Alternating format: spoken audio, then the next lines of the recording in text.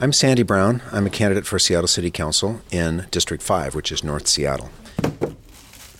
We're standing here at the North Helpline, which is a food bank and emergency services center that focuses on people in North Seattle. It's just a block or two off the main drag in Lake City, and it's a hub of emergency services for people, especially lower income people here in North Seattle.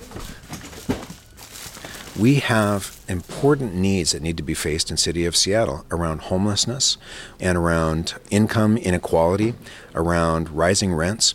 And one aspect of this food bank that's exemplary, in a bad way, sadly, is that we're seeing more and more seniors who are coming here for their food needs because as rents increase, people who are on fixed incomes need additional assistance in order to buy things like food.